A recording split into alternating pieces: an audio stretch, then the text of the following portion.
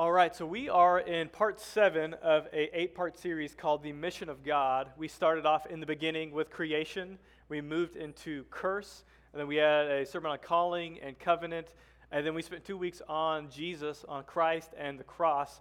And what we talked about last week was how the cross was kind of the sealing victory for God's mission. But now, today, we find ourselves in the moment of church, where we're in between resurrection, but not yet to new creation. And that causes a lot of difficulties, right? We live in a difficult moment of history, but it's the mission of God that God has called us into, is to be the church right now. I want to start off with a scripture reading that I think shows that what we are called to be is that the church is the mission of God embodied. It's manifested through the local church. Ephesians chapter 7 says this, or chapter 3, verse 7. I became a servant of this gospel by the gift of God's grace given me through the workings of his power. Although I am less than the least of all the Lord's people, this grace was given to me to preach to the Gentiles the boundless riches of Christ and to make plain to everyone the administration of this mystery, which for ages past was kept hidden in God who created all things. Notice this. His intent was that now, through the church, the manifold wisdom of God should be made known to the rulers and authorities in the heavenly realms according to this eternal purpose that he has accomplished in Christ Jesus our Lord. In him and through faith in him, we approach God with freedom and confidence. So what we're talking about today is that the whole story of the Bible, of God's story, is really God's mission for the world. And now that has been entrusted, God is on mission and he's inviting the local church to come be a part of it. But even as I say that, I feel tension because I've heard a lot of your stories, people in this room. That's what I loved about the planting process and the building a launch team, was that we were able to have lots and lots of our launch team members and partners in our homes to hear your church experience, to hear about what you think about how family and faith integrate, and your background of what it means to be a follower of Jesus. And I feel tension because in a lot of those stories, there's church hurt. Right? Unhealthy leaders, unhealthy conflict that was not managed well, and it leaves these scars and these wounds. And then we read the news of pastors and churches caught up in scandal and sin, where churches are not rebuffing sin, but unfortunately they seem to be a place where sin is a breeding ground. These unhealthy churches. And we look out in the world and we live from our experience and we think, God, is this really the people that God's mission is meant to be flowed out from? Is the church? It's so broken. It seems so flawed. But what we believe is, when I read Scripture, and what we see is that there's only some things that the church can do. There's only some things that the disciples of Jesus who live in community can bring to the world that no other organization, no group of people can do. And that when we see injustice and hurt in the church, I think we need to be reminded in Scripture that God is going to judge leaders and teachers more strictly, which sounds harsh, but when we see the injustice in the world, we know that God is going to take care of those things. But also that the church is distinct because we are on the edge of God's kingdom, on the edge of it, looking out to the darkness, looking out to the world, and choosing to stay in the brokenness. So of course our churches hurt sometimes. Of course churches live in brokenness, but that's where we are meant to be, where everyone else chooses to take a step back, to not engage, not be involved in the brokenness. Churches are choosing to be in the middle of that, to find and bring about renewal through God's mission. So there's tension here, that the church sometimes is seen as outdated. It's seen as not caring about justice, seen as not being relevant. But what I want us to look at today is that, in fact, that's the opposite. The church is the vehicle for God's mission today. And I also found a profound sense of hope, because even though we heard during the launch process stories of hurt and of church wounds, y'all are still in this room today. That you are, in fact, still a part of a church, helping lead a church, but not only that, but a church that wants to plant more churches. Because we believe that the churches are the hope of the world, the vehicle for God's mission. So we're going to get into that today. That the church is this embodied, manifested vision of the church. Because I even think about last week where we had prayers of lament from our church body, where Dr. Candy Owens led us in a kind of way of recovering from trauma, sitting in trauma. And what I found just so distinct about that was I would not know Candy if it wasn't for church. What other space would we have met in? And I wouldn't have known Breon, or I would know Natalie because I'm married to her. But there's people who are involved in church who that we just don't get to interact with if not in this body of believers, living stones brought together, that we can help one another in traumatic moments. But not only that, it's not only after the moment of crisis, but it's the next week, and the week after that, and the week after that, that the church chooses to lean into the brokenness and darkness in the world to provide hope and light. And we're going to keep doing that. The churches live in the mundane and the ordinary of life, that we're not brought together by hobbies, we're not brought together that we are similar, we look alike, we talk like that, we have the same things, but we are brought together a diverse family to do life together every single day. We celebrate and live into the ordinariness of life. And I think that's where flourishing takes place. So this morning we're going to look at two texts, Acts 13 and 1 Peter chapter 2. If you'd like to turn there, Acts 13 is going to be on page 946 in the coffee shop NIV Bible. But as we read this, what we see is that after the cross of Christ, after resurrection, the Holy Spirit pours into the early church, and it takes off. It takes off in fire. And what we see is that the church is growing by planting more churches, discipling communities of Jesus, living into God's mission. So let's read this, Acts 13. Now in the church at Antioch, there were prophets and teachers: Barnabas, Simeon called Niger, Lucius of Cyrene, Manaen, who had been brought up with Herod the Tetrarch, and Saul. And while they were worshiping the Lord and fasting, the Holy Spirit said, "Set apart for me Barnabas and Saul for the work to which I have called them." So after they had fasted and prayed, they placed their hands on them and sent them off.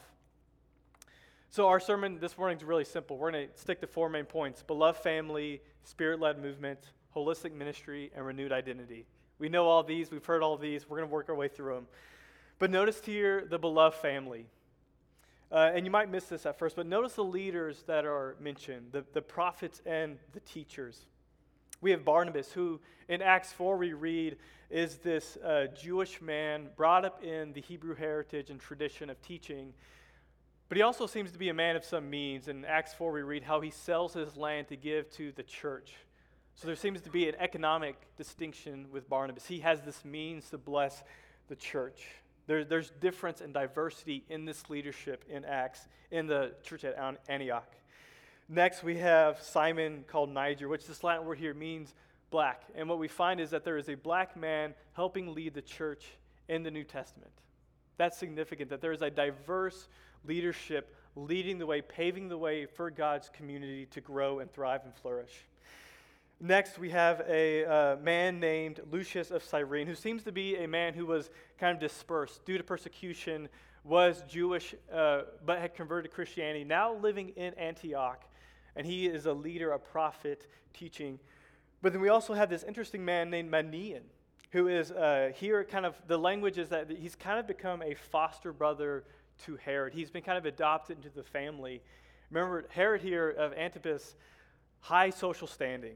So again, we have someone in this community who has high social order to where Barnabas and Simeon might not have had that same social standing.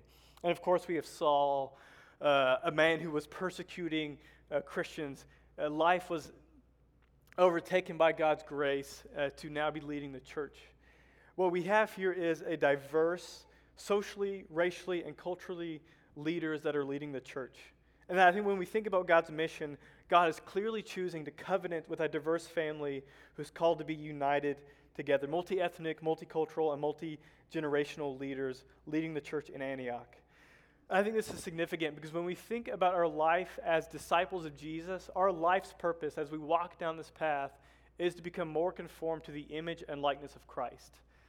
But unfortunately, due to the curse and sin in the world, we sometimes naturally just draw towards people who are just like us, who it's easy and comfortable to be around. But what happens is, if when we choose that, we just simply are not conformed to the image of Christ, but are more and more conformed to our own image and likeness. And that does not lead to an abundant life. That does not lead to the community that God envisions in the new creation. So what we see is that we live in diversity, we live in community so that we are embracing the humanity of Jesus to become more and more conformed to his image and likeness. So we're going to be looking at Acts 13, but also 2 Peter 2. And I like this because Acts 13 is kind of like the action, it's the narrative. But 1 Peter 2 is kind of like the reasoning. It's the thinking through the mindfulness of, okay, what does the church do? Why is it significant? Why is it distinct in God's mission? So 1 Peter chapter 2, we'll read that, verses 1 through 5. Therefore, rid yourselves of all malice and deceit, hypocrisy, envy, and slander of every kind. Like newborn babies, crave pure spiritual milk, so that by it you may grow up in your salvation, now that you have tasted that the Lord is good. As you come to him, the living stone, rejected by humans, but chosen by God and precious to him. Notice there the Christ and cross language that we talked about a few weeks ago. You also, like living stones, are being built into a spiritual house. Again, here we find our word oikos, right? I can't talk about church without using a scripture reference to oikos. You are being built into a spiritual house to be a holy priesthood, offering spiritual sacrifices acceptable to God through Jesus Christ. So there's a lot here, but let's work through it. Our first phrase we have is are being built up. The form of this verb, are being built, which actually has the same root for oikos in it. We're building up this household. This household is being formed together. It's kind of hard to understand. We could also translate this as kind of let yourselves be built together. Allow yourselves to be brought together. Because what we see here is that Jesus Christ is the living stone. And that's a clear connection with that he is the resurrected Savior. That he was dead, but now he is living. And as we come to him, as we're invited into his community, we are made like living stones. But I love that this verb is kind of ambiguous. It's hard to understand because there's this invitation to say, allow yourselves to be built up. Because so many times the curse and sin in the world seeks to separate us. In the garden, sin separated relationship. That's what the cycle of Scripture is over and over again, the curse separating community. But what the church chooses to do is to lean into that community. We allow ourselves by God, who is the builder, he is the craftsman, bringing us together. But we are the stones. We allow God, we invite him to move us together as a church community.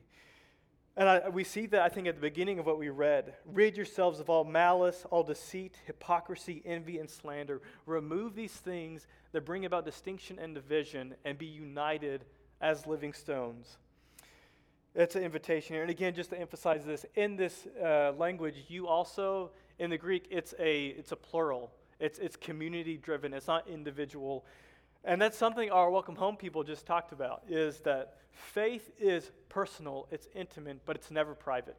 The biblical writers do not have a content or a context of faith being a private individual thing. It is distinctly communal. We are all invited, a community of people, to be a part of this diverse family. I think that's practically how we started Oikos, is that we had a direction team. But we knew that that direction team was not going to be enough. Not only were we not diverse enough, but we also did not have the giftings and passions to simply make a church run. We needed people to help with tech. We needed people to help with Oikos kids and these kind of practical things that need to happen. But it takes a diversity of giftings and passions and personalities to make the church function, to just more deeply invest in God's mission. Beloved family is distinct with the church. I know of no other organization that chooses to lean into the messiness because we know it's easier to take a step back. It's easier not to get involved, but Christ calls us into these relationships, calls us into community. Next, we're going to talk about spirit-led movement. And we see this in our Acts 13 text. While they were worshiping the Lord and fasting, the Holy Spirit said, "Set apart for me Barnabas and Saul for the work to which I have called them to do." We see here that the church in Antioch is distinctly led by the Spirit, that the Spirit is the driving force for God's mission now. That's how it is empowered, that's how it is moved, not by our own efforts, but accepting the invitation to be led by God's Spirit. I think that changes the way that we operate. It changes the way that we worship here on Sundays. That, yes, we are coming here to be encouraged, to worship, to take the table. We do these things to build up one another, to be unified in praise. But we must not forget that when we come here on Sundays, it is to hear a word from the Lord, to be guided by the Spirit, to be sent back out into mission. We see that that's what is happening in the Antioch church, is that they are coming together, worshiping, fasting, to hear a word from the Lord, and the Holy Spirit speaks to them. And it doesn't send them to just stay here, but sends them out into mission. It sends them out to make discipling relationships and plant churches.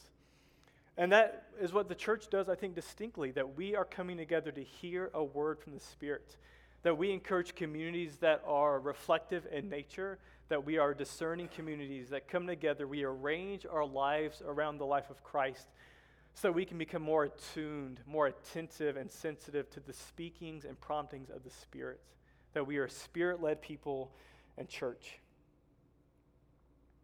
And again, that is distinctly unique to the church, that we are practicing and cultivating a life where we just become more attuned to this. And again, we see this in our 1 Peter 2 text. Notice, we are built into a spiritual household. So spirit oikos, a spiritual oikos, a household. What's unique about this kind of phrasing is that if you are reading 1 Peter chapter 2, and you read things about a holy priesthood, even this language of like, come to the living stone, that's very similar to like coming to the altar in the temple system. But we also see this again with this kind of holy priesthood, this holy nation. And if you're reading this, I think what Jewish readers would have thought was, man, it's a little annoying there, isn't there? That's okay, we'll power on.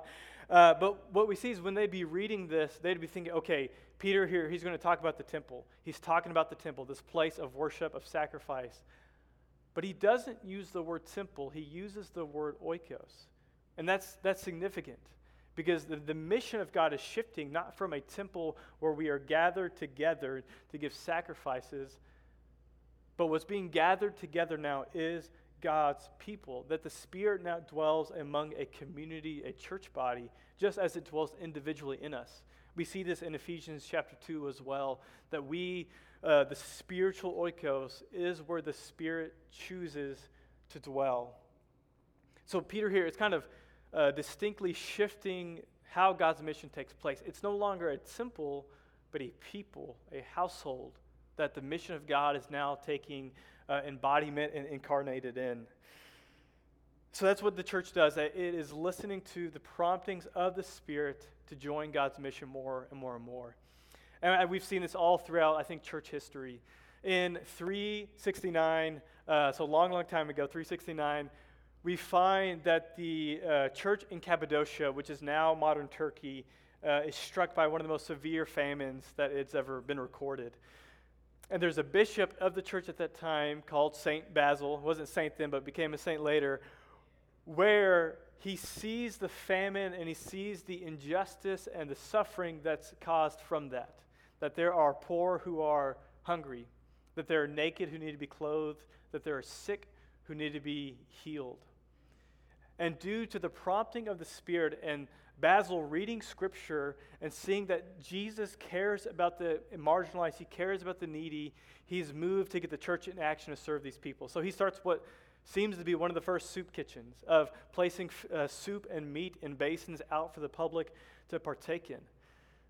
But you see, the Spirit continues to move us further and further down mission because it doesn't just stop there, but Basil then begins to bring about justice, to not only feed the poor, but to equip them with trade skills. And what is so unique is that what funded this motion was the church, that Basil had a place to convict and change the hearts of people to be more generous, to give to those who are needy. So it was funded by the church. But not only that, but again, the diverse gifting and skill set is what trained these poor people with new gifts, new trades to take care of themselves and to then take care of the community. And from this work came what was called the first basiliad, the first hospital. That adjacent to the church was this place where the poor could come, the sick could be healed, and that came out of this distinctly Christian community, moved by the Spirit to bring about justice and ministry and mission to people in need. So Basil is our good example of spirit-led movement today. Next, we have holistic ministry, and we're moving right along. So what we see is that there's this diverse, spirit-led family who sends two out to do the work. And that's what I loved about what we just did of laying on hands of our new partners here at Oikos. Because that's what the Antioch church does, that they lay hands on Barnabas and Saul and sends them out to do work. So our new partners here at Oikos, when we lay our hands on you, it is to further call you into God's mission, that we are sending you out to your families, your workplaces, your neighborhoods, to join in God's mission, to be active, to provide holistic ministry. And that's exactly what the early church does in Antioch. Let's read this. Acts chapter 13, continuing on in verse 4. The two of them, sent on their way by the Holy Spirit, went down to Seleucia and sailed from there to Cyprus. When they arrived at Salamis, they proclaimed the word of God in the Jewish synagogues. John was with them as their helper. They traveled through the whole island until they came to Paphos. There they met a Jewish sorcerer and false prophet named Bar-Jesus, who was an attendant of the proconsul Sergius Paulus. The proconsul, an intelligent man, sent for Barnabas and Saul because he wanted to hear the word of God. But Elymas, the sorcerer, for that is what his name means, opposed them and tried to turn the proconsul from the faith. Then Saul, who was also called Paul, filled with the Holy Spirit, looked straight at Elymas and said, "You are a child of the devil and an enemy of everything that is right. You are full of all kinds of deceit and trickery. Will you never stop perverting the right ways of the Lord?" Another way to say this is, will you not stop making crooked the straight paths to the Lord? Now the hand of the Lord is against you. You are going to be blind for a time, not even able to see the light of the sun. And immediately mist and darkness came over him, and he groped about, seeking someone to lead him by the hand. And when the proconsul saw what had happened, he believed, for he was amazed at the teaching of the Lord. So notice what this holistic ministry looks like. It's Paul and Barnabas going from city to city in Cyprus, which, remember, is kind of Barnabas' hometown. Barnabas is going home to where he has a relational oikos and network to begin doing ministry. But we notice it's holistic ministry because they are proclaiming the word of God, that they're inviting all people into discipleship to Jesus. If you just finished Welcome Home, and for those who did a few months ago, we talked about a discipleship triangle where we lean into up, in, and out relationships. So discipleship is making disciples is inviting new people onto this path. We see this in our text that we just read, that this false prophet, Elymas, Bar-Jesus, was making it difficult to follow Jesus Christ. So holistic ministry is opening up the pathways, opening up the path to following the Lord. That's what holistic ministry is, entering into discipleship-centered relationships that then build churches and then sends more people to make disciples and make more churches. We make straight the path of the Lord. So we can think of our up, in, and out relationships, these areas of our lives, as a triangle, but I think it's also helpful to see it as a path. So on this path, there are 3 lanes where we grow and walk in discipleship, being renewed in our relationships here at Oikos and focusing on our outward relationships, how we do ministry, how we bless the world, how we belong, but then also how we behold God, that in our up relationship with God, that's discipleship, growing in these ways to become more conformed to the image of Christ. But this is not a path that we walk alone, but we are a caravan of people walking down this path together. And that's how we make disciples, is that we find older disciples who become guides on this path, saying, hey, let me help you commune with God more. Hey, let me teach you and show you what it means to reach the nations, to bless your neighbors. But also discipleship is inviting everyone and anyone to join on this path. So that's what we do. We go out to the streets and the highways and the byways. We go into the cities inviting people to become a disciple of Jesus, to be renewed in our identity in Jesus, and to walk in newness of life. That we believe the life that we are walking is the only path that leads to life. Everything else leads to death. Everything else leads to destruction. But Jesus has called us into an abundant life with him. So notice again with our 1 Peter text, offering spiritual sacrifices. This is discipleship 101. It is leaning into the practices and habits that Jesus lived, that we are rearranging our lives around Jesus in hopes of becoming like him, living life as Jesus lived life. So that is discipleship. I want to now move to holistic ministry is something where we are offering what Basil did. We're offering charity. We're offering justice to people. But what is distinct about the church is that we also offer these discipling relationships, that we are offering a renewed sense of life. In August of 2017, Hurricane Harvey struck Houston, causing catastrophic flooding, leading over to $180 billion worth of damage, 300,000 homes impacted, flooded, damaged in Houston. 1/3 of the city of Houston covered in water. And if you've been to Houston, that's a lot of water. It caused and wreaked havoc and chaos in Houston.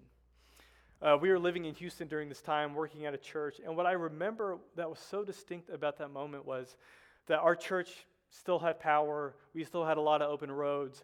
So our church almost became a hub of ministry, of housing those who were unhoused. But it happened like naturally. Like we didn't have to have a meeting about it to just say, hey, is this something we want to do? Flooding happened and the church moved in. And not only that, but our neighbors who we had never seen on a Sunday morning naturally gravitated towards dropping off supplies and supplies and supplies because that's what they saw the church does. The church moves in motion, moves in the moment of need to provide housing. So I remember we would get in our church bus and just drive until we could hit water. And then we'd follow the water line until boats showed up with more people who needed to be taken somewhere. So we'd take them to our church, house them. But what the church does distinctly, because there's lots of nonprofits that can do similar things, and we're doing really good work. But where the church is unique is that we had one gentleman in particular who we found just picked up, who had been dropped off on a boat, taken to our church building. He had no friends, had no family in town, had no place to stay. So he stayed at the church building for a couple of months. But what's unique about the church is that he not only was provided a housing, food, shelter, clothing, but he was invited into a family. He was invited into discipling relationships where now his life is renewed because not only does he have community, but he now has life in Jesus Christ. That is where we are distinct as a church because we are offering life, renewed identity in Jesus and Jesus alone. No other group is doing that. No other organization. The church is distinct in our mission to invite all people to take on the life that Jesus gives us. So that's where the church is unique. Lastly, let's talk about renewed identity. Notice here, you also, like living stones. What I think is significant, like we talked about, is that when we come to Jesus, our identity becomes that we are renewed, we are made alive, that we had an old self, a dead self, but now we have a new life in Christ. That is now our identity. And then also notice the identity we find in Acts 13, that they were worshiping and that they were sent off. That we are a worshiping people and that we are a sent people. That our attention, our eyes are locked distinctly on God. That we are a worshipful people because He has made us new. He has invited us into a loving relationship, and that is distinct to church. That we are worshiping and honoring God. We are worshiping and we are a sent people. But what is, I think, unique about the church is that it must be done in community. That our renewed identities are almost realized in community. It's done in fellowship with one another. I want to read a quote from Dallas Willard, wrote a book called The Renovation of the Heart. And in it he says this: spiritual formation, good or bad, is always profoundly social. You cannot keep it to yourself. Anyone who thinks of it as merely a private matter has misunderstood it. Anyone who says, it's just between me and God, or what do I do is my own business, has misunderstood God as well as the me, the us. Strictly speaking, there is nothing just between me and God, for all that is between me and God affects who I am, and that in turn modifies my relationship to everyone around me. My relationship to others also modifies me and deeply affects my relationship to God. Hence, those relationships must be transformed if I am to be transformed, if I am to be renewed. So we are invited to Jesus to walk down this path of discipleship, to have renewed identities. But it's not enough to simply have renewed identities individually. Okay, I'm going to be a good, healthy person on my own. That's just simply not how it works, because our renewed identities are realized in community. That we are made more patient, that we are made more kind, that we are made more joyful, and the fruit of that is born out in the church, led by the Spirit. So our renewed identities must be realized with one another, not in isolation, not alone, but in messy church communities. So the hope of the world is that more and more church communities are inviting people into renewed identities where we become more gentle, more kind. That our hope for Memphis distinctly after the past few weeks is that more and more people are invited into a family where they are known and they are loved, where they do not reach out in violence because of their upbringing or hurt or wounds, but that we are offering healing communities where identities are made new. And I think that happens distinctly in church. So we have beloved families where we are diverse, Spirit-led people being called into God's mission, that we are providing holistic ministry, that we are feeding the hungry, taking care of the poor, but also offering this gift of the gospel of new life. And then lastly, that our identities are renewed, and that happens distinctly in community. That's the church. That is the mission of God. And we choose to live distinctly in the messiness of that until new creation, that we are anticipating the return of the Lord, and we are faithfully staying in the middle of it on the edge of God's kingdom, looking out to the darkness to provide this to everyone that we come in contact with. That is what the church does. Let's stand up and I'll bless you and we'll be done. Go get your kids.